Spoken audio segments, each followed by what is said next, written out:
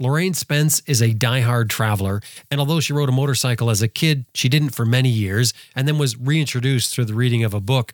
She decided to make her first trip after that reintroduction across Asia via the BAM Road in Russia.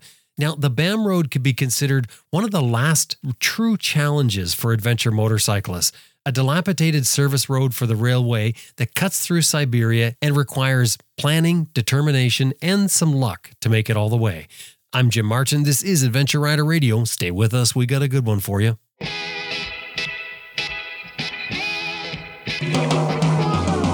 I'm Sam Manicum. Ted Simon. Justin Vince. Simon Pavey. Helga Pedersen. Jocelyn Snow. Charlie Bowman. Simon Thomas. Lisa Thomas. Grant Johnson. Jimmy Lewis. Elspeth Spear. Graham Jarvis. Chris Birch. Quentin Smote, and you're listening to Adventure Rider Radio.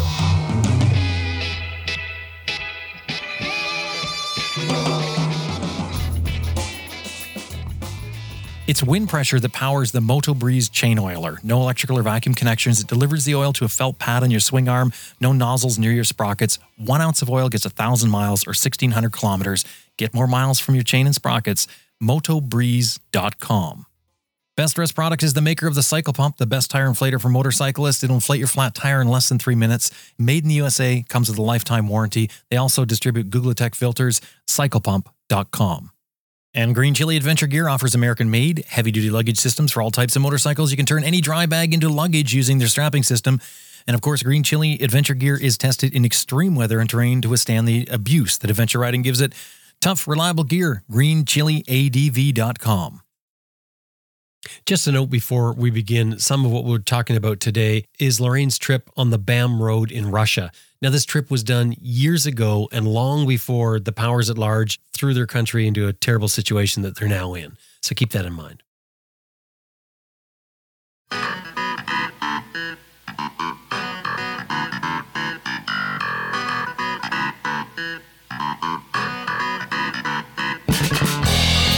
Okay, so my name's Lorraine Spence. I'm originally from South Africa, but I currently live in Switzerland. And my day job is IT project manager, but I don't like to think of myself as an IT project manager. I think of myself more as an adventure traveler and other things.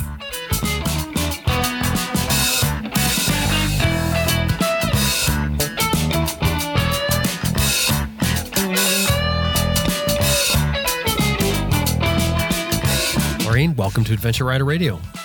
Thank you. So you want to avoid your professional designation as much as possible. Yeah, just, people have always got a habit of meeting you and then saying, what do you do? Like that defines you. And IT project manager, you sit in an office in a big corporate and type all day. And it's, it's so not me, but it pays the bills. I do like my job, so don't get me wrong. And what I'm finding nowadays is that people list themselves as all kinds of things. They'll say, I do this and this and this and this. And really, it's the things that they do. I mean, the whole defining yourself is kind of a tough one, isn't it? I mean, who are you really? Yeah, exactly. And it is, your profession does seem to put you in a box, and that really isn't you. It's just a part of you, except people that really follow their passion, and that's awesome. But I think most of us, we just sort of have day jobs that we hopefully like. And then, as you say, we're defined by everything that we do, which is traveling or snowboarding or walking my dog. Yeah, because that's really where the passion is. I mean, granted, what you do for a living does bring some skill to the table. And certainly, for you, for a project manager, that definitely spills over, I'm sure, into everything that you do. You have a certain way of looking at things because of the way you're trained to do it professionally. So I think it certainly affects us. But yeah, I think it's what you do. It's what you're passionate about, unless it's your job that you're passionate about. As some people, maybe if you were, I don't know, whatever. I guess you could be anything. But I guess if you're truly passionate and you live and breathe that's you. But in this case, being a project manager, it isn't how you define yourself. I mean, you probably rarely bring that up. So let's talk about what you're passionate about. How do you get passionate about travel by motorcycle? Oh, that's really interesting. I think my dad instilled this sort of sense of adventure in me since I was a kid. He always wanted to travel more.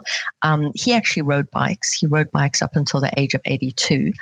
And he loved riding, but he although he did a few trips around South Africa, he could never travel as much. I think my mom held him back a bit, and so he tried to instill that in us kids, like, took us away as much as possible, and always spoke about traveling and things like that. Yeah.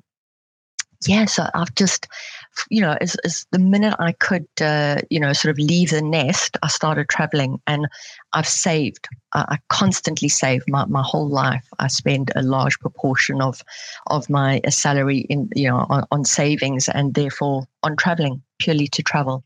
You save it just for travel?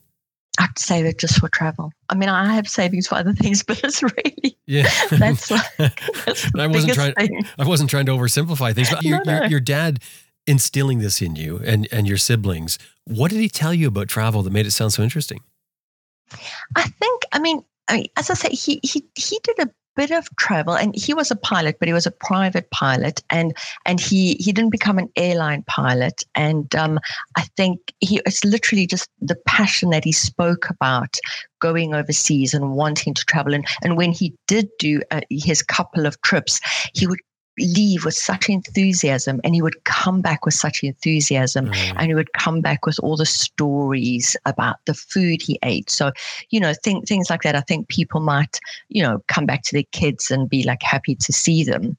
But, he would tell us about, I know this is not politically correct nowadays, but he ate shark fin soup in Japan. And we're talking 50 years ago. Sort of coming back and saying like, oh, guess what I ate, and talking about it with such passion and the things he saw.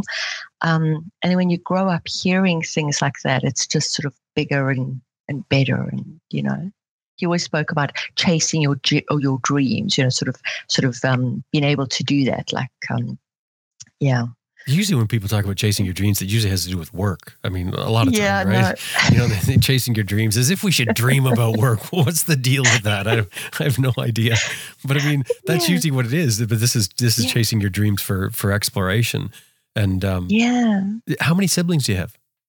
I have a brother and two sisters, and I must say it's interesting, that point that you make, because as I say, my father was a pilot. My brother followed in his footsteps, and my brother's sons, they all fly, and that is their passion. I mean, they eat, sleep, and breathe airplanes like.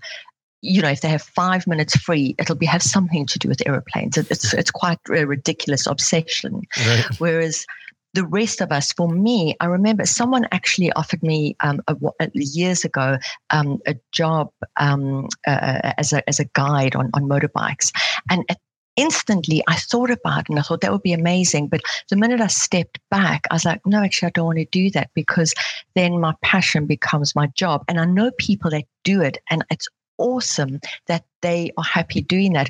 But I have this real clear line between my work and then my passions, and when I'm riding a motorbike or whatever, snowboarding, and that I don't think about work. So I like to keep it separate. That's a delicate line to walk, and I think, just like you said, some people can do it, others can't, and some try it and find that it doesn't work out. I mean, it's great if you can do it, because obviously nothing's better than doing what you love to do every day for a living. Yeah. I mean, you see that more in the arts, don't you? You see that more with artists, musicians, things like that, where they're passionate about what they do. But even that, you do hear the stories of people who get sick of doing it, or it turns out, and I know I've done this throughout my life as well, turn my passion into a vocation. And at times it works, but other times it sort of exposes areas of it that you don't really like that much, not really that comfortable with on a day-to-day basis. So you've recognized that and kept it separate. But I was asking about your siblings because I was going to ask, are they travelers? Did they pick up the same thing you picked up from your dad? No, I mean, my brother, yes, through his flying. I mean, my brother actually flew for the United Nations, and he's flown in Iraq and Georgia and Iran, and I mean, all of these amazing places. Wow, yeah. So he has, but my two sisters, not really. They're quite homebodies, which is interesting. So they kind of maybe followed my mom. Do you think that they're missing out on life? Oh, wow. That's an interesting question. And I'm going to say absolutely yes. And that's not just because I love traveling, but I'm sure you found this. If you've ever sat down at if you get invited to a friend's house or something and you sit down and you chat to people, you immediately pick up the travelers and their sort of broader outlook on life. I'd say, maybe more compassionate about things because of what they've seen. And I think real travelers have that. I mean, besides just being interesting, I think they do. They have a broader outlook on life. They have more compassion about things. And they don't just show you pictures of their kids. I think that sounded really negative. I didn't mean that too, but I think you know what I'm trying to mean. Yeah, no, and that could sound like kind of snobbish in a way, like a traveler snob. Oh, you're such a traveler snob, because you've been everywhere, you've seen everything, sort of thing.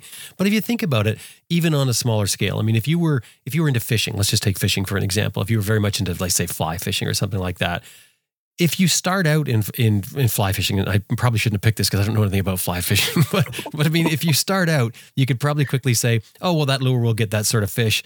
But somebody who's been in it for a long time has what you said, broader perspective, and would say, well, yeah, that's not quite the case. I mean, it will for some times. It's just that you tend to know more about something and you tend to look into things, where I often say that when you get to the point where you realize you really don't know much about what it is you're doing, that's when I think you're starting to get the lay of the land. It's where you've seen the map of your horizon. You realize it's huge and there's so much to learn. And I think this is with everything in life. So, I mean, I think that's what you're describing, what you're getting from travel, is that you get a lay of the land. You're starting to see, you're not just seeing your neighborhood or a part of your country. You're getting a taste of the whole thing. And yeah, I mean, that's got to change the way you see things. Yeah. And it's so interesting, that point that you made, actually, because I went to Horizons Unlimited. It must have been, probably 6-7 years ago. I've been to many of them. There was one in Germany, and there was a young guy who did a presentation on traveling around the States and going up to Alaska. And it was absolutely fantastic presentation. And I've also, traveled all over the States. And there was this little bit of an attitude among some people that was like, oh, the States are so boring. Why don't you why did you travel there? Why don't you be more adventurous?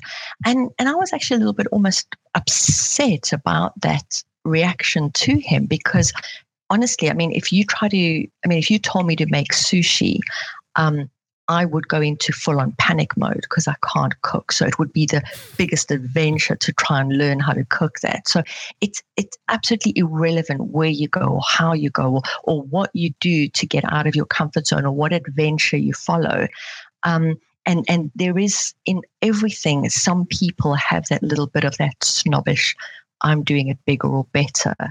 And you find that everywhere. But I think just the majority of travelers that have really been out there and, done it have a nicer mindset. I think you find the odd ones that, as you say, have that snobbish, but I think you find that everywhere. So it's really interesting what you say about that. It's almost like that purist point of view, isn't it? Where you think that, well, to really do this properly, you must do this. And I'm wondering, does that come from someone who's dabbled in something but wants to be seen as greater in it, therefore creating the snobbish attitude? Or is that someone who's done so much of it, they're sort of bored with the smaller things? I think it comes from someone who hasn't done enough of it or hasn't done enough with the right mindset. Mm. I think that's the thing. If you can travel and you can be open to really seeing what's out there, and the world is an amazing place. It's beautiful and it's full of beautiful people, but you've got to look at the grime to sometimes see that as well. And some people just want to look at it with rose-colored glasses, sort of thing, and yeah, and I think that maybe the more you do it, the more you see it, and the more you maybe even hold back on the stories you tell people around the dining room table, because you'll hold back and you'll want to listen to what they say and their perspective, instead of being the one that just constantly says everything about everywhere that you've been. Yeah, I guess it's the same as going back to the people with their kids, It's like, Well, on your travels, do you learn about that? Do you learn about personality and dealing with people? Or do you more learn about cultures? Because I'm thinking of what you're describing there, where you're sitting around with people and you've learned that to keep some stories back. Is that something you pick up by traveling and going different places, meeting different people? Or are you learning something else there? Do you not get that from travel?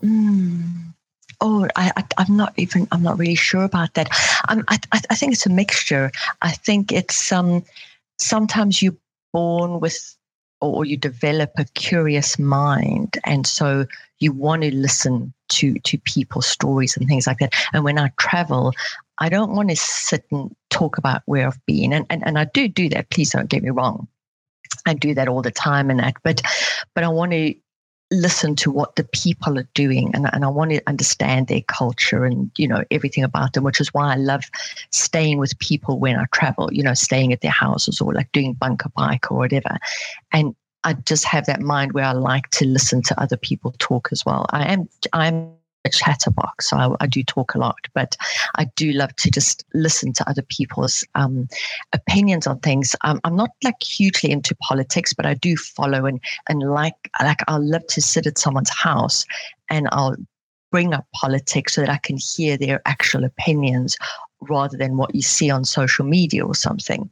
So like when I traveled around the States, it was absolutely fascinating to see that actually everyone is kind of really just in the middle somewhere. It's just not what you imagine in America, where, people are like way on the right or way on the left. Like very few people are like that, actually. Well, I mean, it could be what you're visiting to. Don't forget, your sample could be tainted, because you're seeing people that are interested in travelers, etc. You're saying is, I mean, that's a bit of a hotbed. I mean, people say religion and politics, don't touch it. And you're going into people's home and almost stoking the fire to say, so what do you think about this? And that's just so you can get a feel for it. I mean, that's a novel thing to do. Yeah.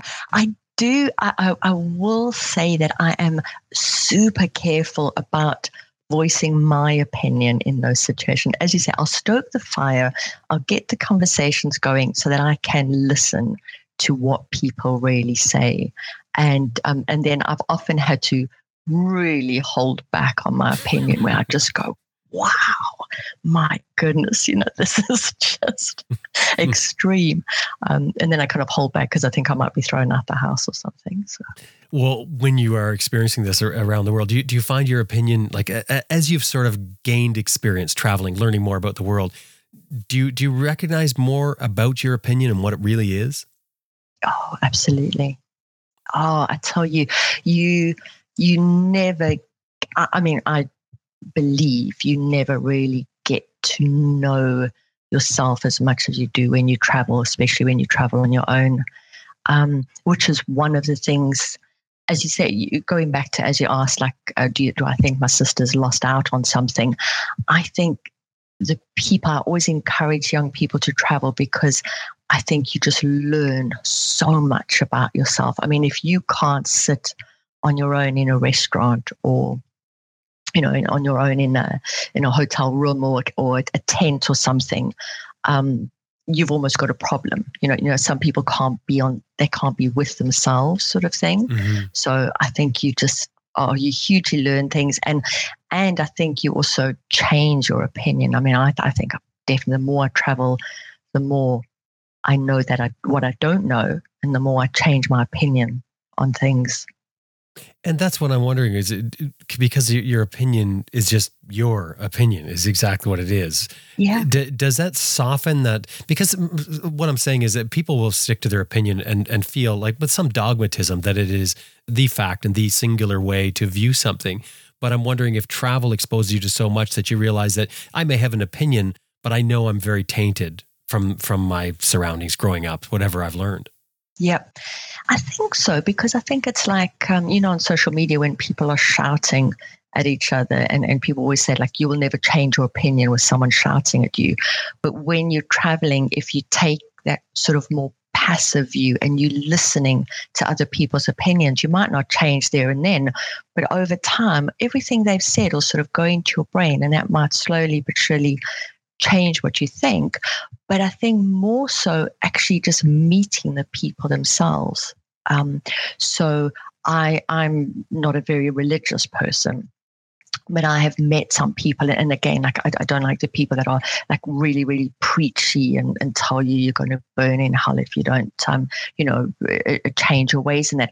But I have met some people that really walk the walk, and you're like, wow, that's the kind of person that would make me want to follow a religion. Mm-hmm. You know what I mean? So it's that kind of thing. I think it's just through, I'm passively meeting awesome people all over the world that your opinion does or can change. Lorraine, do you have a lot of motorcycles in your garage?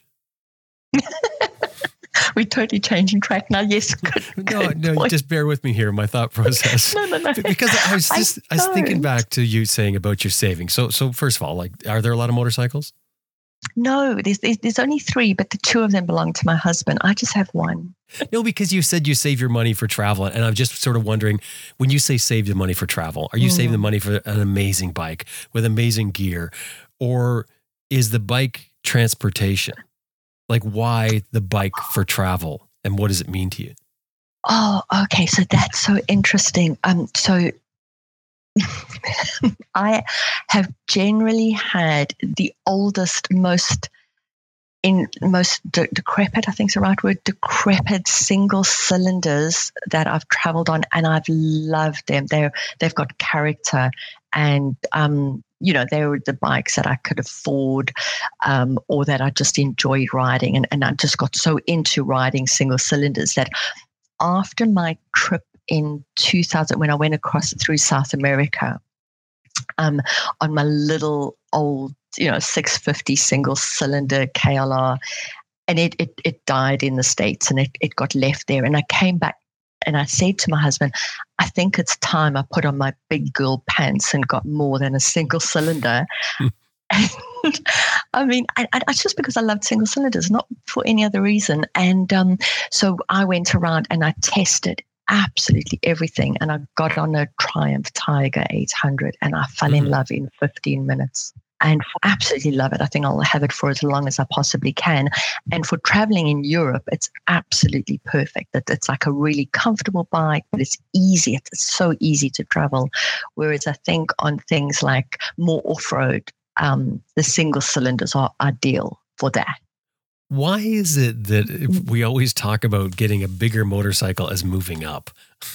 I've never really understood this thing, and everybody does it. They say they'll often make the off comment of I upgraded. They upgraded from the 400 they were riding to an 800, for instance. And I admit, like, there's something about power. There's no doubt about it. It's a lot of fun, but it doesn't diminish the fun that you have on a small bike. And so, yeah, that's true. I think actually, honestly, I think you have more fun on a small bike probably. And that's a really interesting thing. I wonder why people do that. But it's very true. It's strange. And I often think that, is it started at the dealership? Because that's a great thing for a dealer to do, right? You should upgrade that old bike. Upgrade and get a little bit bigger bike that's a little bit more money. And it'll line my pocket. But anyway, that's another thing. I'm being mean to the dealers now. But so this bike for travel then. So it's not the motorcycle as in you don't have to ride the perfect motorcycle. It's the mode of travel. It's the motorcycle as a mode of travel. So what is it about that? Yeah. Honestly, it's just the freedom and being able to get off the beaten track. So I've done a lot of backpacking in my life. I mean, as early as I could start traveling, I was backpacking on a shoestring, and I went everywhere traveling, that way. And you use a lot of local transport, and you can get on buses out into the countryside and that, but it's always very difficult. And it was actually when I wanted to take time off work and go and do another long backpacking trip, because I've always sort of worked for 3 to 5 years, saved like crazy, and then gone and done like 6 or 12 months traveling. And it was at that stage where I was like, I really want to take a long break from work. And I read Lois Price's book, Lois on the Loose. Mm-hmm. And I had my motorbike license, but I hadn't been on a bike for 20 years. And I thought, well, hang on a second, this is maybe a better way to travel, because that way I can get off the beaten track, but under my own steam, I don't have to be, adhere to a bus timetable or something. Can I even ride a bike again? And I got on it, and it really was like riding a bicycle. And I just thought, wow, this is so much fun. How have I not been on a bike for the last 20 years? Like, why did I do that? Yeah. And that was it. And I think I thought, okay, I'm going to get a bike and I'm going to go across Asia.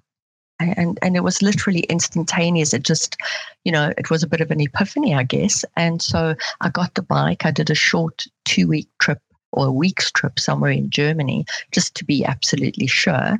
And yeah, and that was it. And then the plan started falling into place. But it was just about that reading something which gave me another, as I say, I've got this really curious mind. It's like, oh, that's a bit of a different way to do it. Do I want to go and backpack for 6 months? Or how about trying this other way? Because, I'll try anything.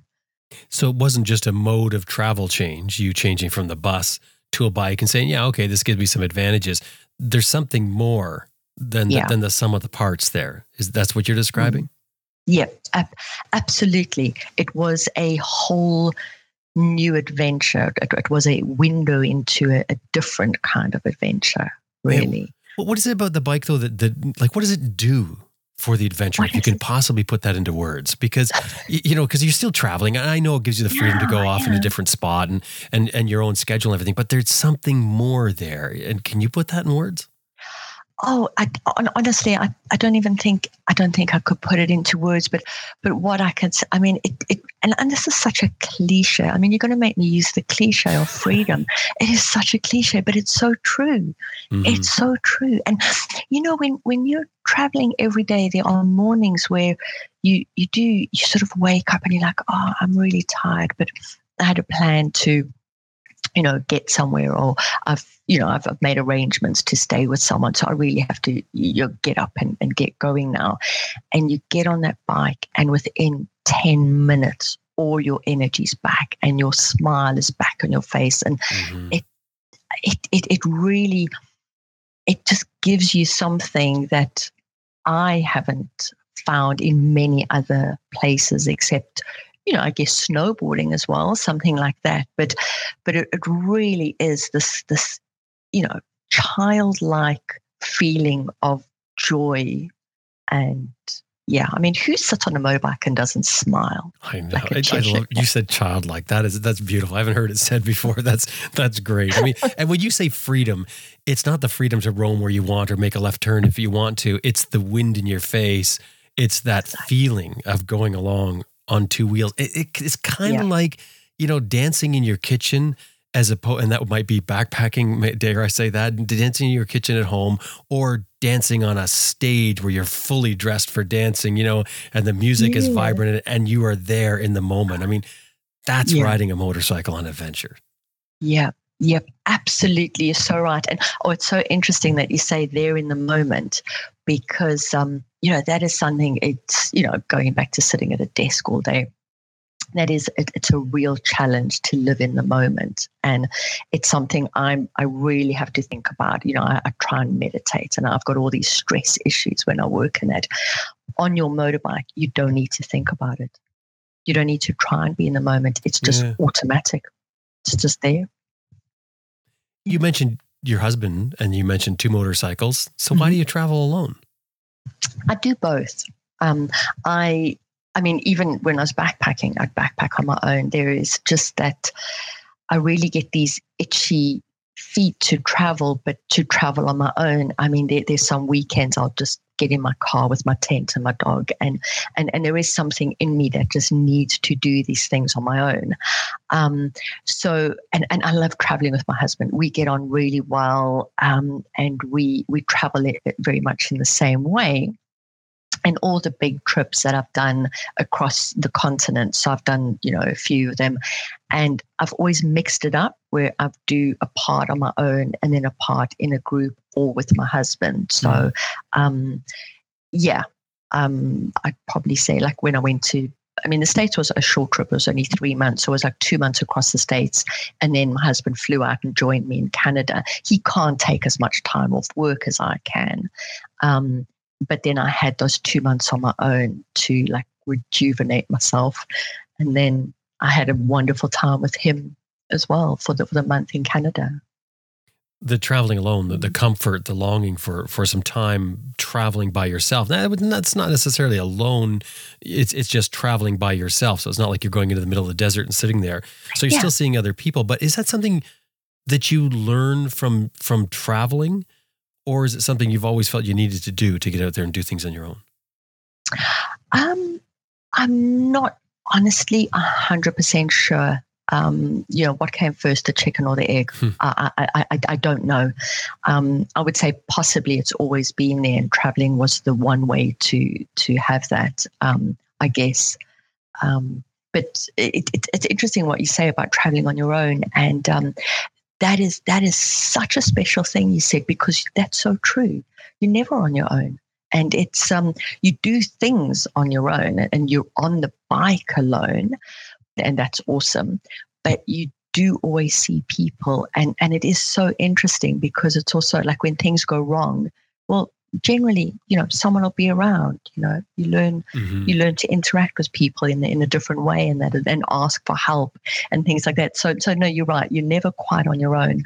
But I guess on your bike, you're on your own. And it's also when you travel on your own, it is the most selfish time you will ever have in your life. And in a good way, that, you really wake up and decide, do I go left or right? Or where do I eat? Or, do I pitch a tent? Or, is it raining and do I decide to stay in a B&B or something like that? It's without asking anyone. So it's a very selfish time.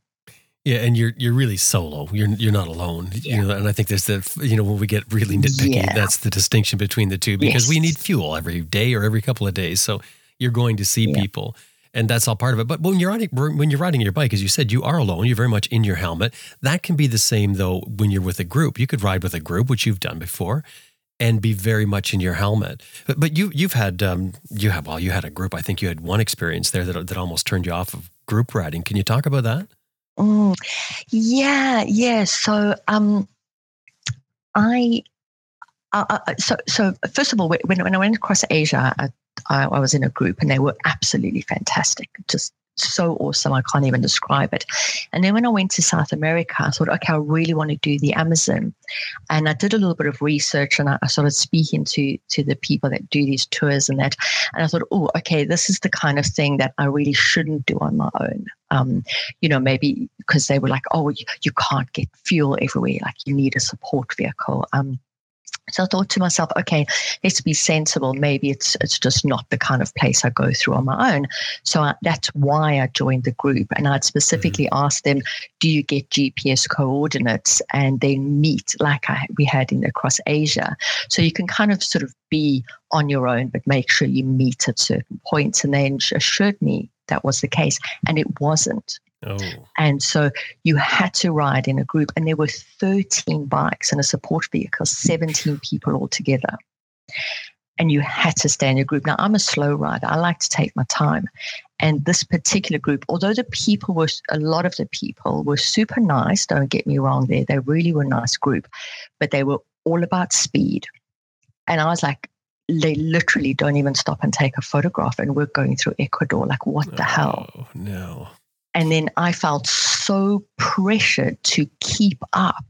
And I was like, asked why I was so slow. And I was like, I want a little, really old single cylinder here. But it wasn't the bike. Again, it was me, not the bike. I'm a slow rider. And I just didn't enjoy this constant pressure to get to the hotel and then, yeah. So they weren't clear with the way they ran their trip. And then also that many people, I mean, you get a group that size, it's slow. It's just slow getting organized. Everything tends to move slow. I mean, in your case, you're saying they're riding fast, but I mean, as far as the group itself goes, that's quite cumbersome. So that's unfortunate. So did that turn you off? Yeah. So I mean, I'll just give you one more example of that. So I'm especially going through somewhere like the Amazon, where you're arriving in these tiny little villages, and there's also cities in the Amazon, don't forget that, but these tiny villages where it's like 17 people, 13 people, however, at a time would arrive. And they could literally only cook for 4 or 5 people at a time because that's their customer base. Oh, right. And so we would spend 2 hours having lunch.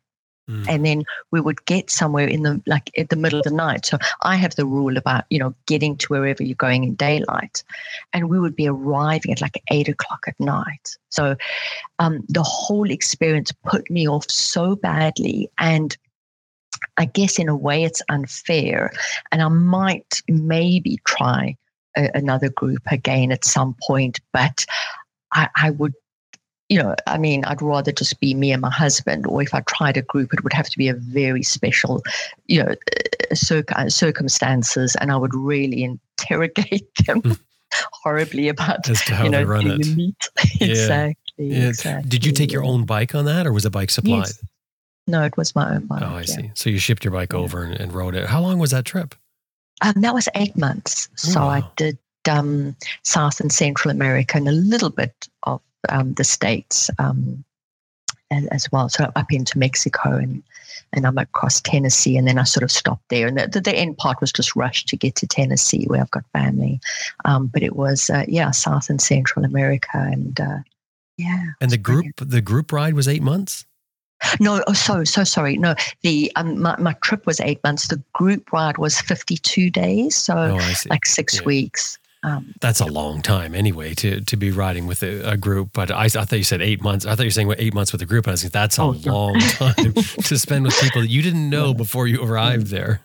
Yeah. I mean, as I said, look, the people were nice and some were nicer than others. And I've kept in touch with some of them who were great as well. Or it could have been worse.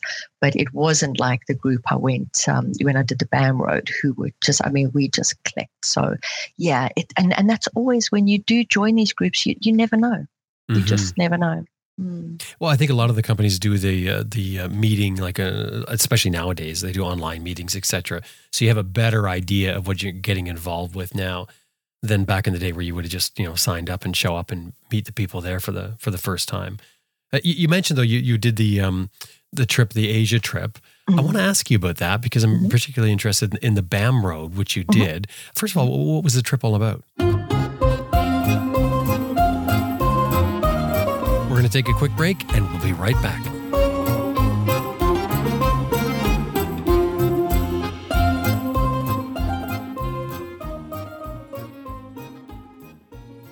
Okay, little word association for you here. Cold, wet, smelly, uncomfortable. Those are words that other riders use about their feet. Riders that have not yet experienced the incredible warmth of the world's best cold weather socks for riding. Pearlie's Possum Socks. Pearlie's Possum Socks are made of a unique blend of possum fur and merino wool and knitted into a sock meant specifically and directly for riding motorcycles, resulting in the warmest, most supple, durable sock that has ever been. And those natural fibers, the possum fur, the merino wool, they wick away moisture from your skin. Those natural fibers cannot be synthesized by man, period. Those natural fibers also have lanolin naturally in them that refuses to let bacteria grow, so no stink. I'm wearing my Pearlie Possum socks right now, not because I'm riding, obviously, but because they feel great and they keep my feet warm on this cool floor. I use them for riding, but I also use them for almost every other outdoor activity in all 4 seasons. If I'm wearing boots, you can bet I'm wearing Pearlie's Possum socks. That's because I know the value of the best cold weather socks money can buy. Pearlie's Possum Socks is the official sock of Adventure Rider Radio because I am so taken by these things. Pearlie'sPossumSocks.com is the website. Anytime you're dealing with them, throw in there that you heard them here on Adventure Rider Radio. Pearlie'sPossumSocks.com. If you're serious about riding and serious about getting the most from your motorcycle, it's a really simple thing you have to do. Get rid of those stock foot pegs and replace them with IMS Products foot pegs. IMS makes a full line of adventure motorcycle foot pegs designed specifically for adventure riding. The owner of IMS is Scott Wright. Scott is an avid adventure rider and former Baja 1000 winner, so you kind of get a feel for where that passion comes from that goes into this line of motorcycle foot pegs. I'm going to walk you quickly through the 3 series that they have there for us. The ADV1 and ADV2 foot pegs are large foot pegs. They spread the weight out of your foot on that foot peg, very comfortable for large stretches or open stretches of road, rather. It reduces stress on your feet, your legs, and your hips. So fire roads, highway, long distance, these are wide platforms, ADV1, ADV2.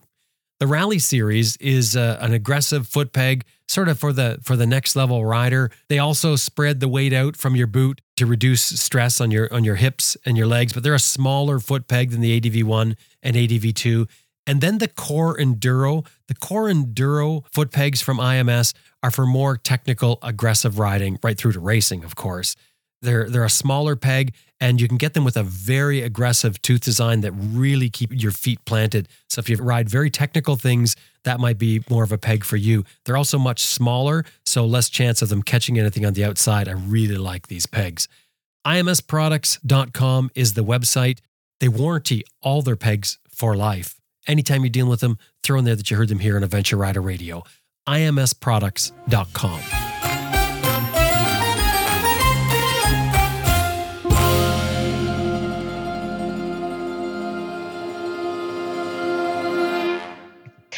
So that was the first transcontinental trip. So I went from Zurich to Singapore, and I did the same thing again. So on my own and in a group, sort of mixed it, landed up about 50-50. Was 6 months, and that was, as I say, that's the one after I read the book, Lois Price's book, and I just wanted to have a break and go backpacking, but decided to do it on a bike. And how I even chose Asia, I'm not 100% sure. I love Southeast Asia. I love traveling there, but I had never been to Russia, and so it was also the time of year. It had to be in the Northern Hemisphere. So those were the different reasons why I landed up choosing to go across Asia. And while researching, like going across Asia and what I wanted to, what countries I wanted to go, what route I wanted to go, I just came across this company that was offering a trip, and it included the BAM. And when I looked into it, I thought, wow, I don't do things by half measure. First time, back on a bike after 20 years, let's ride across a continent and do the BAM road. Sounds like a good idea. And it was, it really was. So, and that was, I was, again, the sensible, I sometimes have a sensible part to me. And that was the sensible part where, like, okay, that's not the kind of thing you can do on your own. I've met people that have, but even now with all the experience I have, I wouldn't do it on my own. So that's why I joined the group to do that. Now, this is because the route is so treacherous. There's so many things to deal with, and particularly water crossings. Yeah, there are. It is. It's kind of. It's not off-road like trail riding that I do in that, but the road is incredibly bad and very very tricky. It's not the kind of place that if you do have a bad accident, someone's going to come past you in half an hour. You really could be waiting, maybe over a day or a couple of days before someone would find you in certain parts of it. A lot of water crossings, and then of course the hectic bridges and the railway bridges that you have to do as well, and the Witten Bridge as well. And so, as I say, I've met people, and I know people that have done it on their own, but they're just clearly tougher and physically stronger than I am. Well, you have to be pretty self-sufficient, don't you, or something like that? We'll talk about the BAM Road. What is it? Okay, so the my goodness, how do you pronounce this? The Baikal Amur Mainland, I think is how you pronounce it. I'm not going to do justice to that. So it's so you have the Siberian Railway, and then you have a parallel railway, and this is the service road that services that, and that's just a it's not like a tourist railway. It's more for industrial things and that. And it's not as used as much as the Siberian, Trans-Siberian, they call it. So it's kind of becoming a bit, not, how can I say, not well looked after in that. And so the service road that supports it is just not maintained. at all. So it's kind of similar. I haven't done the Road of Bones, but it's very similar. It's just much, much longer. And it was also made the same way by, prisoners and things like that who built up a lot of the road. But the main thing about it is that it is the service road to this Baikal, I'm sorry, I can't believe I can't remember how to pronounce it properly. Railway, so it's a service road for that. And it's as you mentioned, it's falling into disrepair. But I mean that's probably a gross understatement when you look at some of the pictures of the bridges. Yeah. So, and I think it's interesting. I think they do more on the railway itself than on the road in the sense that I think they can, they just don't need to keep the road. A lot of the towns along the way are just getting smaller and smaller, and they, what can I say? It's, I don't know how it became this sort of biker road that people want to go and do that. I'm not quite sure how that transitioned or how that came apart, but it's become I don't know. I know Austin Vince, he did it, I think, at one point, which is, Austin's married to Lois Price, who you mentioned about reading her book. And there was also another fellow, I think, who did it a fair number of times, but I don't know really where it came about. I guess some people are looking for a real tough ride is what they're doing, a proving ride, to prove yourself on your skills and your ability to get through. Because I think it's not only skills, it's also your ability to be kind of, resourceful, isn't it? I mean, where you're fixing things. I mean, even on your trip through there, you've got pictures of you guys repairing the bridge parts to try and get down off of them. So what was it like? Yeah, it was honestly fantastic. So I loved the riding because, especially on long trips. And as I said, sort of, when I'm on my own, I am a little bit more sensible. So I don't go as off the beaten track as doing something like the BAM on my own. So that gave me the opportunity to really get off-road and do some really, gnarly stuff and just thoroughly enjoy it, but with the safety of people around me. And so I thoroughly enjoyed the road itself and the challenge of that. The group I was with, as I mentioned before, they were really great. And we all really kind of came together because there are parts you really have to help each other.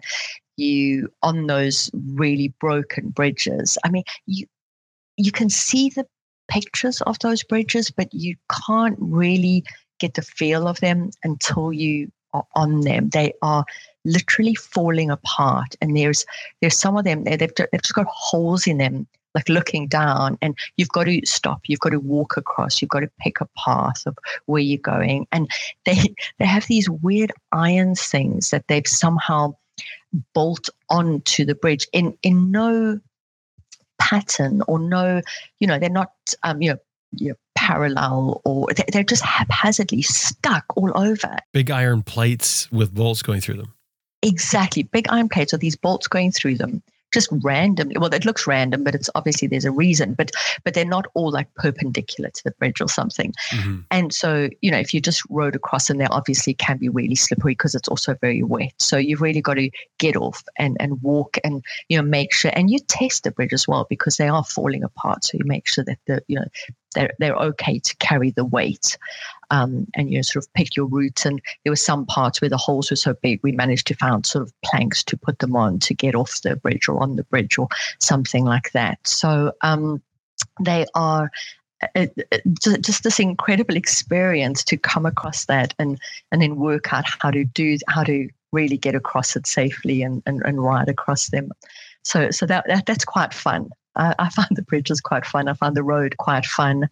The really hard part was the railway crossing. So there's some river crossings it's quite shallow. So it's just a normal, river crossing, and that's okay.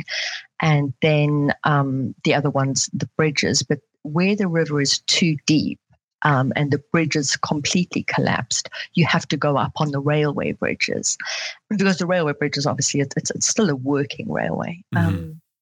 So in some areas, you can get up and it's really quite short and you ride across and it's not a problem. There are other areas where the railway bridges are really long. And obviously there's no timetable. You have no idea when a train is coming. And you have to, first of all, get up that on, like there's, they have a lot of, it can be quite high, a couple of meters, and it'll be those sort of gray rocks about the size of a fist. Mm-hmm. So you've actually got to somehow get up onto, onto the railway, and then right across the railway, just hoping to hell that a train's not coming. And I found that really hairy. That to me was the difficult part. I think most sane people would. I mean, if you don't, I think there's a problem. But so what was the game plan though? Lorraine, when you're doing this, you must have said, what if a train comes to whoever was with you? What's the game plan? Yeah, so we had really sat down and discussed this, and it was a case of you jump off your bike and that's it. So if you're on a place that's not that high, you can kind of push your bike over, hopefully save your bike and yourself. But if you're actually on one of the bridges or one of the, where it's you're sort of really steep, the plan is you jump off your bike, you save yourself, you jump off your bike, cheers bike. And so, yeah, we really had to think about that. And the funny thing is we didn't see that many trains, but as I say, it's just, you have no idea. Was already putting your ear down to the rail and stuff, trying to hear? Yes. Yeah, we did that. It's pretty creepy. It really is. And the logistics of it is you're riding between the rails. So for the most part, like you said, unless there's a raised part, you've got quite a barrier. And if anybody's tried to ride over a piece of steel like that with their motorcycle, you find out just how difficult it is unless you're completely perpendicular to it. So that's pretty unnerving rather to experience that. Wow. Exactly. And the thing is, you don't get up and go between the railway tracks. You're actually riding on the side. So it's actually quite narrow. So, you've got the sleepers or whatever they call it. So you're kind of like bouncing along on the sleepers, like bounce. And it's quite a narrow, space as well. That you're riding along, so that you're not in the middle of the track, so you do have a chance to get off. And I think there are a couple of bridges that are that long that they actually post guards, and they stopped us riding across. So there were 3 instances where you've actually got to go to the station master and get permission to ride across. Now, because we had a support vehicle, so we were in a group with a support vehicle, which was just another huge challenge, getting this car onto these railways. So that was a different challenge as well. But on the railways where they stop you, they possibly wouldn't have stopped us if we didn't have the car, but they won't let the cars go across. So you've got to go to the station master and get special permission to go across. And then what they normally do, because there are other people in the area, they will wait until like 4 or 5 o'clock to see if someone else has the same issue. And then they'll put you across at the same time. So on one occasion, there was one other, big a 4x4 car that wanted to go across as well. And so we had to wait the whole day until the station master gave us permission. And then they put this like caboose or whatever in front of you with this like crane. And so if your car stops or whatever, they'll just pick the car up and throw it over the edge. They're like, we're not stopping you. You've got 15 minutes to do this. That's it. So we sort of had that situation. And then there was one station master that refused to let us go, and there were no other cars that wanted to go. So he made us put the bikes on a train and then take the train to the next station and get them off, So there was like all these other logistical things that go with it. And I think it might have been because we had a support car, because I haven't met anyone else that just had bikes that had that problem. They could either bribe those guards at these massive, there's only like these 3 massive bridges, or they could just somehow get past them when they weren't looking or whatever. When most of us think of the BAM road, you think of remote Siberia. So when you're saying guards and people, these are at places where there's towns around, I'm assuming. Yeah. But I mean, when I say town, so in Kunda, there's 200 people in the town. So it's like these little villages. They're really tiny. And I mean, the whole time you're camping. I mean, there's no sort of hotels or B&Bs or anything, you know. So it's all wild camping, and they're very, very small little towns, and then they're very small villages, and then a couple of smallish towns. And what do the people do? Did you find out what they do for a living and how they get by? Well, that's interesting. So most of them, they do still work on the railway. And, you know, there is some farming in the area and some industry. I think, you know, probably, as you say, Austin Vince or someone else would know more about what they did. We met quite a few people. We've actually met the local doctor in Kunda, and you met the fantastic couple that actually put us up for a night with them. They're just like random people walked up to us. You know, this is what's so wonderful about Russia and traveling and that. And they saw we all looked like bedraggled, drowned rats because it had rained for like it rained for the whole 9 days when we were on the van. But, nice. You know, at that stage it was 5 days. And they just took us in. And that was just fantastic. So they took us in, they put us up, and they got the local doctor because she could speak English. And we got on really well, and we had some really good chats. And she was telling me that there's so little work in the area that she really has a massive problem with drugs, especially with the younger generation, because there's so little to do. But there is a power, you know, gas lines and things like that people do work on, but just sort of not enough. So that was quite interesting as well. It's sad how drugs and alcohol find their way into places like that, isn't it? Isn't it? Yeah. I was absolutely shocked. I really was. So it was some very interesting conversations with her. I was really, really surprised because she's sort of the doctor in that whole, you know, larger area. But the town itself, as I say, only had like 200 people in that. So yeah, it was really, really sad. And you're riding your own bike on this one as well? Yeah.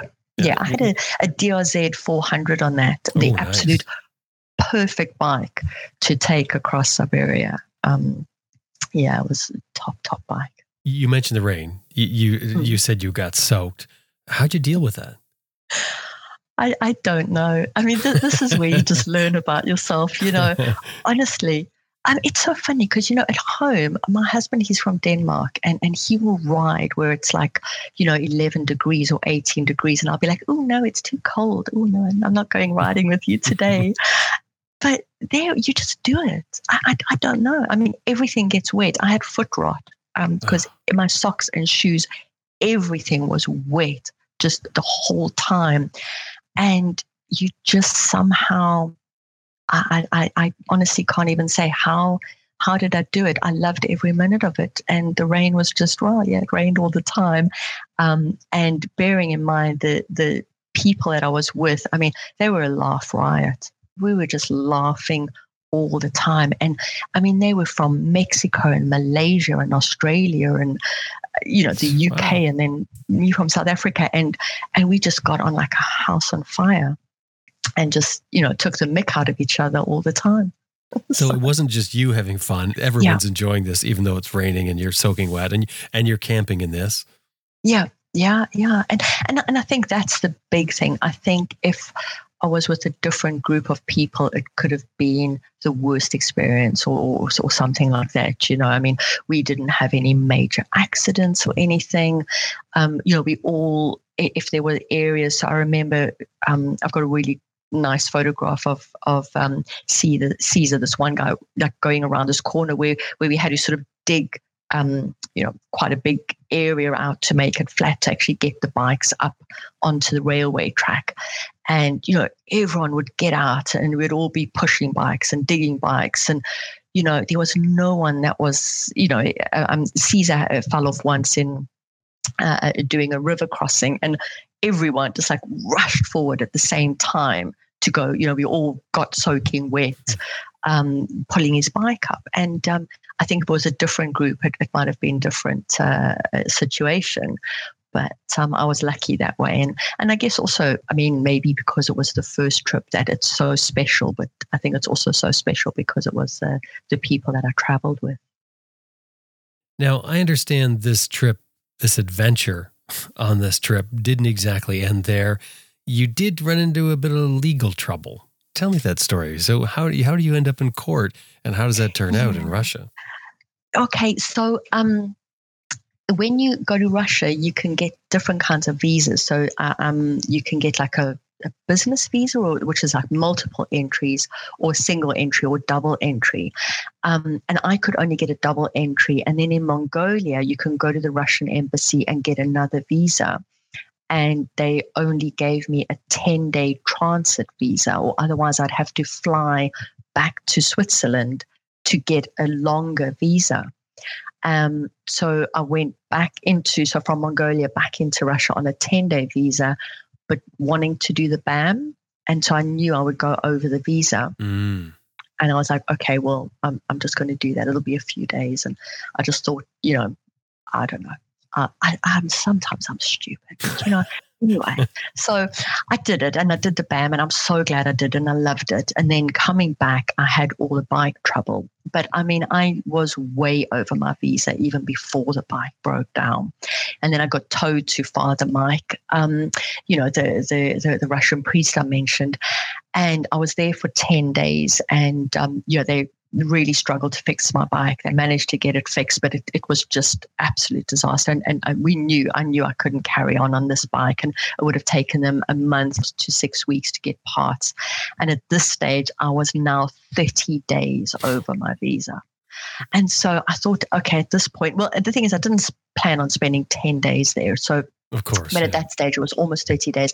And I thought, okay, I really need to go and speak to the authorities, because my plan was after the BAM, I'll get to the border, back into Mongolia and go, oops, really? I'm so sorry.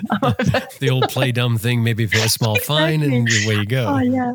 And women can get away with it sometimes. And I thought the worst thing they'll do is get me across the border or ship me home. I mean, they're not going to lock me up. Yeah. So I really thought that. But after being almost 30 days, so I thought, okay, I better go to the authorities. So in Irkutsk, I went to the customs people, and the guy threw the book at me. Oh. I mean, he was not impressed. And I had got hold of an official translator, Andreas, who was just so sweet and helpful. And he took me. And this guy, he took my passport, he took my fingerprints, he opened a file on me, took mug shots, and he wanted to lock me up. And Andreas persuaded him not to do that, and to say that he would take responsibility of me, and that I was staying with Father Mark and all this kind of thing, because this guy wanted to lock me up until he got a court date for me. Wow. And so fortunately that didn't happen. And, so he didn't lock me up. So I went back, and they managed to get a court date 2 days later. So, I mean, I was just really, on one hand, I was super nervous, but I also thought, do they really put you in prison for things like this? I mean, they normally just ship you out the country. So you think you'd be deported and maybe even not allowed back, but exactly. And then I thought, and then my whole trip's over. So I was nervous from that perspective, but not that I thought really I was going to go to prison. But anyway, so I go to court, but that was really daunting. And this woman judge arrives. And she sits on this massive chair and whatever.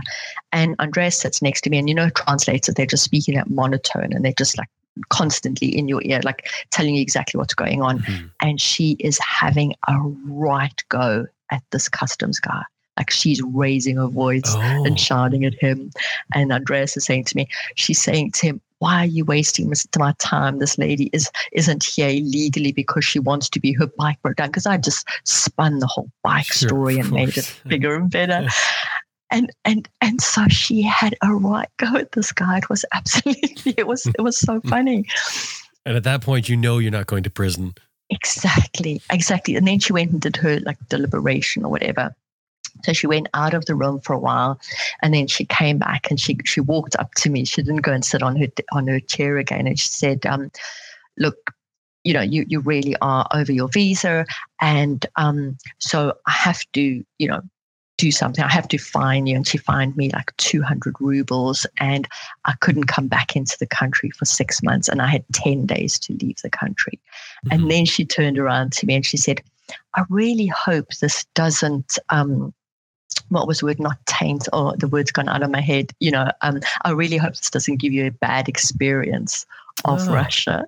And I thought she was so sweet. And she was like, and then she was just like, spoke about, the fact that I was traveling on a bike, and she was so impressed by it and everything. So it turned out, again, there's something that's negative. And again, it's like you're breaking down or whatever, that turns around and actually turns into this positive experience. And this quite unique experience as well. And also changes your perspective on the authorities that you're dealing with in a foreign country. I mean, because it's easy to be scared of that. Exactly. And especially because, as I mentioned, the police and you put a uniform on someone in Russia and you pay attention, you really care for what you say. And that was like this customs guy. But here is the real authority, like a much more senior person. And they're just like really pragmatic and human, and telling him that he was just wasting her time. So that was quite good. And this is part of what you get from travel when you're saying about your perspective that you get from travel, the thought that you have that 99.999, whatever it said there, % of people are good people. Yeah, exactly. Wow. Absolutely. Yeah. Was that the toughest trip that you've ever ridden? Yeah, physically, let's say physically the most demanding trip, definitely. I'd say, physically the most demanding, the toughest with regards situation would have been the Amazon because of the people. Also because you can ride the Amazon on your own. By the way, you don't need a support car. There is petrol, there are towns, there are even cities. It's ridiculous. So you can ride the Amazon on your own. So that was the toughest with regards, holding my tongue and being patient and dealing with it and trying to just enjoy it. Right. But for physically demanding, the BAM road was the BAM. Yeah. And that's what I thought. I mean, to me, it's like it's one of those iconic, toughest routes. I mean, I would love to do this. It just seems like one of those things that would be so incredible to do, but it's not something you want to do on your own, is it? No. And that's the thing. Even though I love doing things on my own, I think I don't think I'm physically strong enough and tough enough to do it on my own. But even if I was, I think it's such an experience that, like, I would love to take my husband back there and do it again with him. And it's just a very special, unique experience. And I think it is the kind of thing that I would want to share with someone and make it more enjoyable, because I think on your own it would also be so tough that you would prove a lot of things to yourself, but I think it just might not be as enjoyable, camping on your own after a really tough day in the rain and not having someone to just crack a joke with. That's interesting. I thought you were going to talk about the safety aspect of it, but but you're talking about sharing it and obviously having someone there to help as well. But so, you do solo travel. You've already said that you like solo travel. Do you find that's a marked difference between when you're riding something on your own as to when you have your husband or somebody else with you, that there's something that you're missing on the solo travel? No, except that I don't go as far off the beaten track on my own as I do. So I miss that. There are places that I might want to go that I just think, okay, that might just not be quite as safe on my own. I can't even think of an example off the top of my head, to be honest, but I think something like that. And I think, I'm quite comfortable to just sit in a restaurant on my own, but I think maybe, I guess there might have been times where I just, after weeks and weeks of doing that or cooking, your own meal, while camping, you just think, it would be nice to chat to someone. But I do a lot of homestays and that as well. So I can't say that there's anything that I'm missing I mean, I've also had, I had a lot of bike trouble being on my own. And honestly, I guess those would be the times where you're just like, oh, damn, I wish Ewan was here. I wish someone else was here with me. You mean mechanical problems? Mechanical, yeah, exactly. But that is also where you can have the best experience of your life because of the people you meet. So when my bike broke down in Russia, this young couple, stopped to help me. They were on a GSX, a Suzuki, I think it was called a GSX, a small, like a 650, and they towed me for like 2 days. And they towed me to a friend of theirs who's a Russian Orthodox priest who rides Harleys. And I stayed with him for 10 days and just had the most awesome experience, and met his family, and I've never been fed so well. The woman in the church just constantly fed me like it was this homeless waif that they needed to look after. And so that experience of, if I wasn't on my own, maybe they wouldn't have stopped, or it might have just been a completely different experience. And that was so fantastic to stay with Father Mark in this church. And those are the times. So as far as traveling alone in the thought process, aside from the BAM road being something that's remote, so is there risk traveling alone? Like, for instance, when it comes to breakdowns, or do you just break down and then someone comes along? Like Ted Simon says in his book. Yeah. And that's the thing. I mean, it's funny is I've had people criticize me and tell me I'm stupid to do this, to travel on my own. I genuinely believe that 99.99% of the people in the world are good people. I really do think that. And I'm not a big fan of big cities, and really traveling, I think more things happen to people in big cities than in remote areas. So, if you're traveling in farmlands and things like that, I mean, even, coming down from Yakutsk, after the BAM, going all the way up to Yakutsk and coming down on my own, if I stopped to take a photograph, the truckers always stopped, and they'd put their thumb up and they'd ask me in Russian, "Are you okay?" And I'd put my thumb up and say, "Yeah, fine," and they'd wave and go off, because in remote areas people help each other. Right. So I honestly think maybe there is a risk, but I've never worried about it, because someone will come along, and people generally help other people. I have so many stories of people helping me. It's incredible. When people are saying you're crazy for traveling solo, are they saying solo or solo female? I think they're saying solo female on a motorbike. And so are there risks in that? No. I've had harder experiences backpacking as a female with the way certain people treated me in certain areas. And again, because I guess maybe the city thing, I don't know.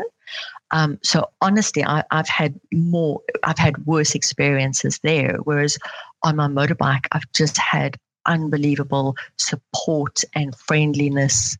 And I think camping wise, you have to be sensible. I think, so let's go back to the truckers. As I mentioned, the one thing I will say about Russians, and this is, I don't mean to talk about stereotypes and that, but it is something I literally witnessed for myself, is that in these areas, the people start drinking at 4:00. They're drunk at 5, and they are absolutely motherless at 6. So, when I was on my own, I had, a hard rule to find somewhere to stay by 4, 5 o'clock. I generally stayed in trucker stops, and I'd make sure I got a room to myself, and they always let me book, because they normally have like sort of little dormitories with 4 to 6 beds, whatever. And I'd book the whole thing. I'd say like, I want a thing on my own, and they'd be like, absolutely. They always let me do that. And then I would get something to eat, and I would just lock the door and I'd be on my own at 5:00, and I could hear the revelry going on downstairs, because they often have like a little canteen or restaurant, and I would have got something earlier. And so I think you have to be sensible, maybe more sensible as a woman, just to not put yourself in that situation. And maybe there are cases or instances where I miss out on certain things because of that, because I like hold myself back a bit. Mm-hmm. But so far, it's always worked well for me, and then I feel like just really comfortable and happy, and I don't need to worry about things. So. You say maybe there's a reason that you have to be a little more careful. So by the way you're saying maybe you have to be more careful, it's like you don't have anything to really back it up. In other words, you're just doing it out of precaution. You haven't really run into much terrible things. Yeah. I mean, not traveling on my bike. I mean, backpacking, I've had a couple of instances, but don't get me wrong, nothing super bad, just uncomfortable situations. Yeah. Because I guess I also, remember I backpacked when I was much younger. So you would go out and, you would go out drinking and, partying with people from, the hostel and things like that. And, touch wood, like nothing really bad happened, but there were uncomfortable situations. Whereas I think being on the bike, I'm not a big drinker now, and I don't like to ride with a hangover. And so I think maybe because of those other cases that I'm that little bit more sensible, I'm also that little bit older and maybe world wise. Yeah, I'm wondering if people look at you on a motorcycle and think you're more independent, maybe more firm-minded as well. Yeah. I think actually, you're quite right. I think there may very well be something like that, to be honest. A solo woman getting off a bike on her own, taking a helmet off, and you're like, okay. Yeah, like she knows what's going on here. This is. I definitely don't look like a tough chick. No, and I don't think you have to. I mean, I know I can't remember who said it, but I was talking to somebody one time and they said there's a victim look, and I never have the victim look when I'm somewhere. This is a guy who was saying it. I think it was Chad Horton. Oh, yeah. He says you don't travel that. In other words, you look like you know what's going on. Yeah. It's your demeanor. Yeah. Oh, that's so true. That is so true. And I think maybe somehow you naturally do that more on a bike. I don't know. Yeah, maybe. I think you're right. Yeah. I have to tell you just a funny story. It's talk about taking your helmet off and being a woman. In Kazakhstan, I was actually with the same group. I went across Kazakhstan to Siberia, where I did the BAM road, and we were stopped. You get stopped a lot by police. In both Russia and Kazakhstan, and it's all part of the corruption under the table situation. But in Kazakhstan, the police was so funny, because if I took my helmet off, they'd go, "Oh no, lady, half price." They would. Wow. It made me pay half of or there was one who just let me off. It's not. I mean, I love being a woman, but in those cases, I was like, oh, sexism is alive and wow, yeah, That's cool. true. That's right. I just got such a kick out of it. Well, it's funny you didn't not accept though, did you? Of course not. Of course not. Oh, it was really funny. They were just a laugh riot, the police in Kazakhstan. Russia's a little bit different, where you just don't want to mess with them. Russians are awesome, and I absolutely love the country, but anyone with a uniform, they have a different mindset. Whereas in Kazakhstan, they were just so funny. We really, really enjoyed them. Hey, you tell people to step out of their comfort zone and embrace the unknown. What do you mean by that? It's so easy to live your life in your comfort zone. I was going to say in a rut, but I didn't mean that. So it's just so easy. Our brains, psychologically, our brains are geared to protect us. That's what we do. Mm-hmm. And if you don't push against that, I think you lose out on so much. And it doesn't have to be traveling or riding a bike. I mean, as I mentioned, cooking, whatever. You need to be curious. You need to push yourself out of your comfort zone, because I think, first of all, you grow more as a person, and you can just experience these amazing things. I mean, if you if you just have to look at social media, and you would think that the world is falling apart and that people are awful, and they're not. The world is absolutely awesome. But if you just get out of your comfort zone, you will experience that. And I mean, things like, what were we saying earlier about, we mentioned about, like, us talking about politics or whatever, and people changing their mind. It's like, you can be so comfortable in your life that you will never change your mind on something, and no one knows everything. So if you push yourself out of your comfort zone, it's amazing how you can actually change your mind about things. So it's like people who have a certain entrenched opinion meeting someone who has the opposite, and then finding out that, we've got some common ground here that I didn't expect. Yeah, absolutely. Isn't like sort of pushing yourself out of your comfort zone and embracing the unknown, isn't that like kind of scary, or at the very least maybe uncomfortable?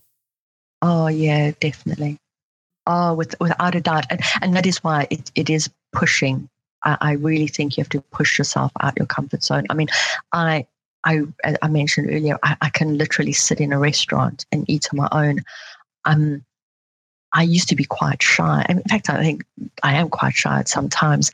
But in the beginning, that was just the worst thing for me. I mean, I used to hate it, but, when you're traveling, backpacking, whatever, and, at lunch, you're going to, I don't eat McDonald's, but, fast food place, something like that, that's different. But then, you come home and you're, sort of in the hostel or in your tent or whatever, and you're on your own.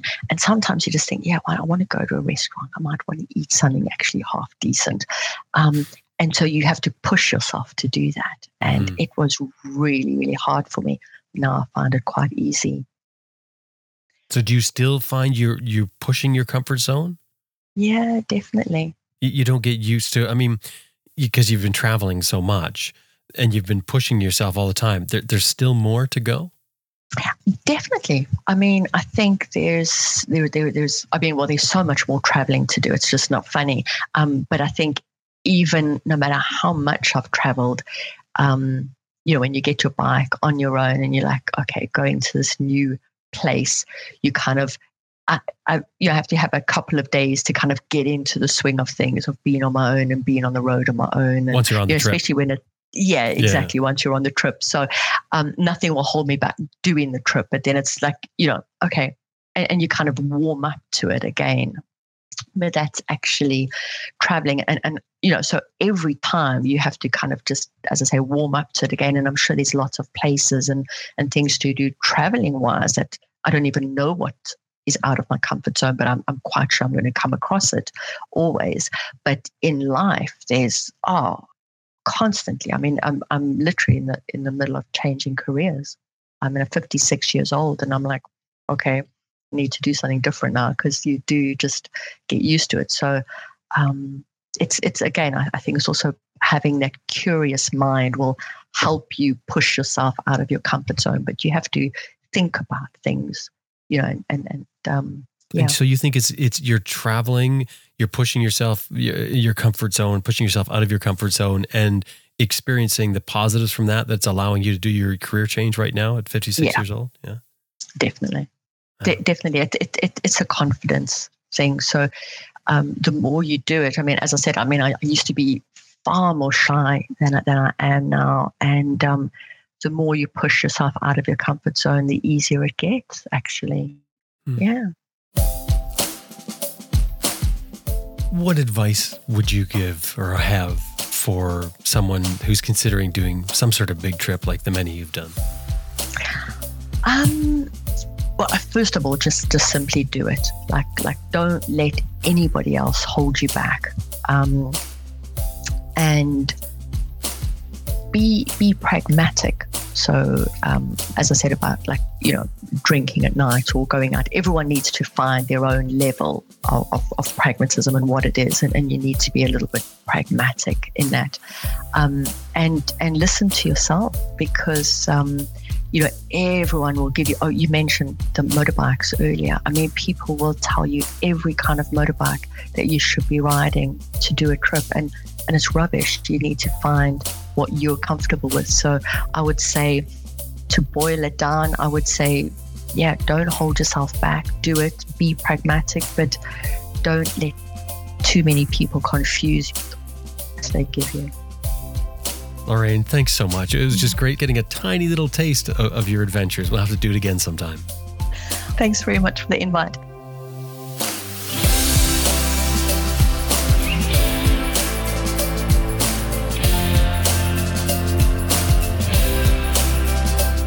I was speaking with Lorraine Spence from her home in Switzerland. You can read more about Lorraine and her travels by visiting her website, lorrainespence.com. Of course, we have that link and some photos of Lorraine and her adventures in the show notes for this episode on our website, adventureriderradio.com.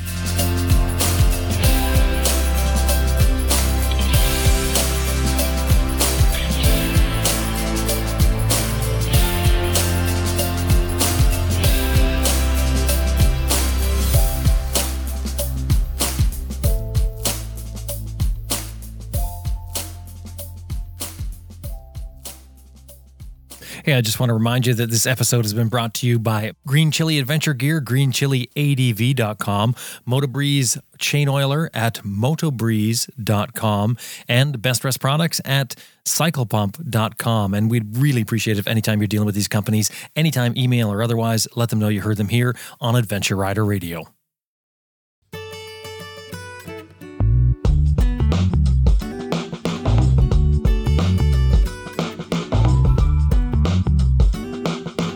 Well, that about wraps up another episode of Adventure Rider Radio, and we sure hope you enjoyed listening to it as much as we did making it.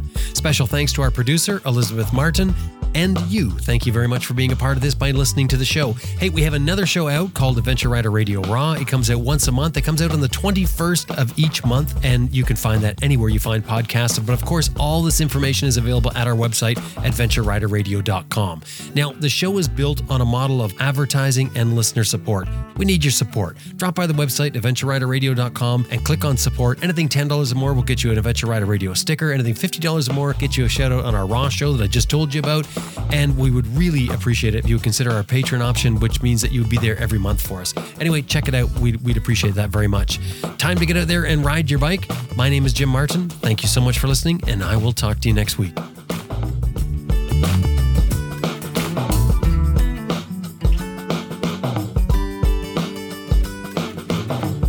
I'm Lyndon Poskett from Races to Places, and you're listening to Adventure Rider Radio.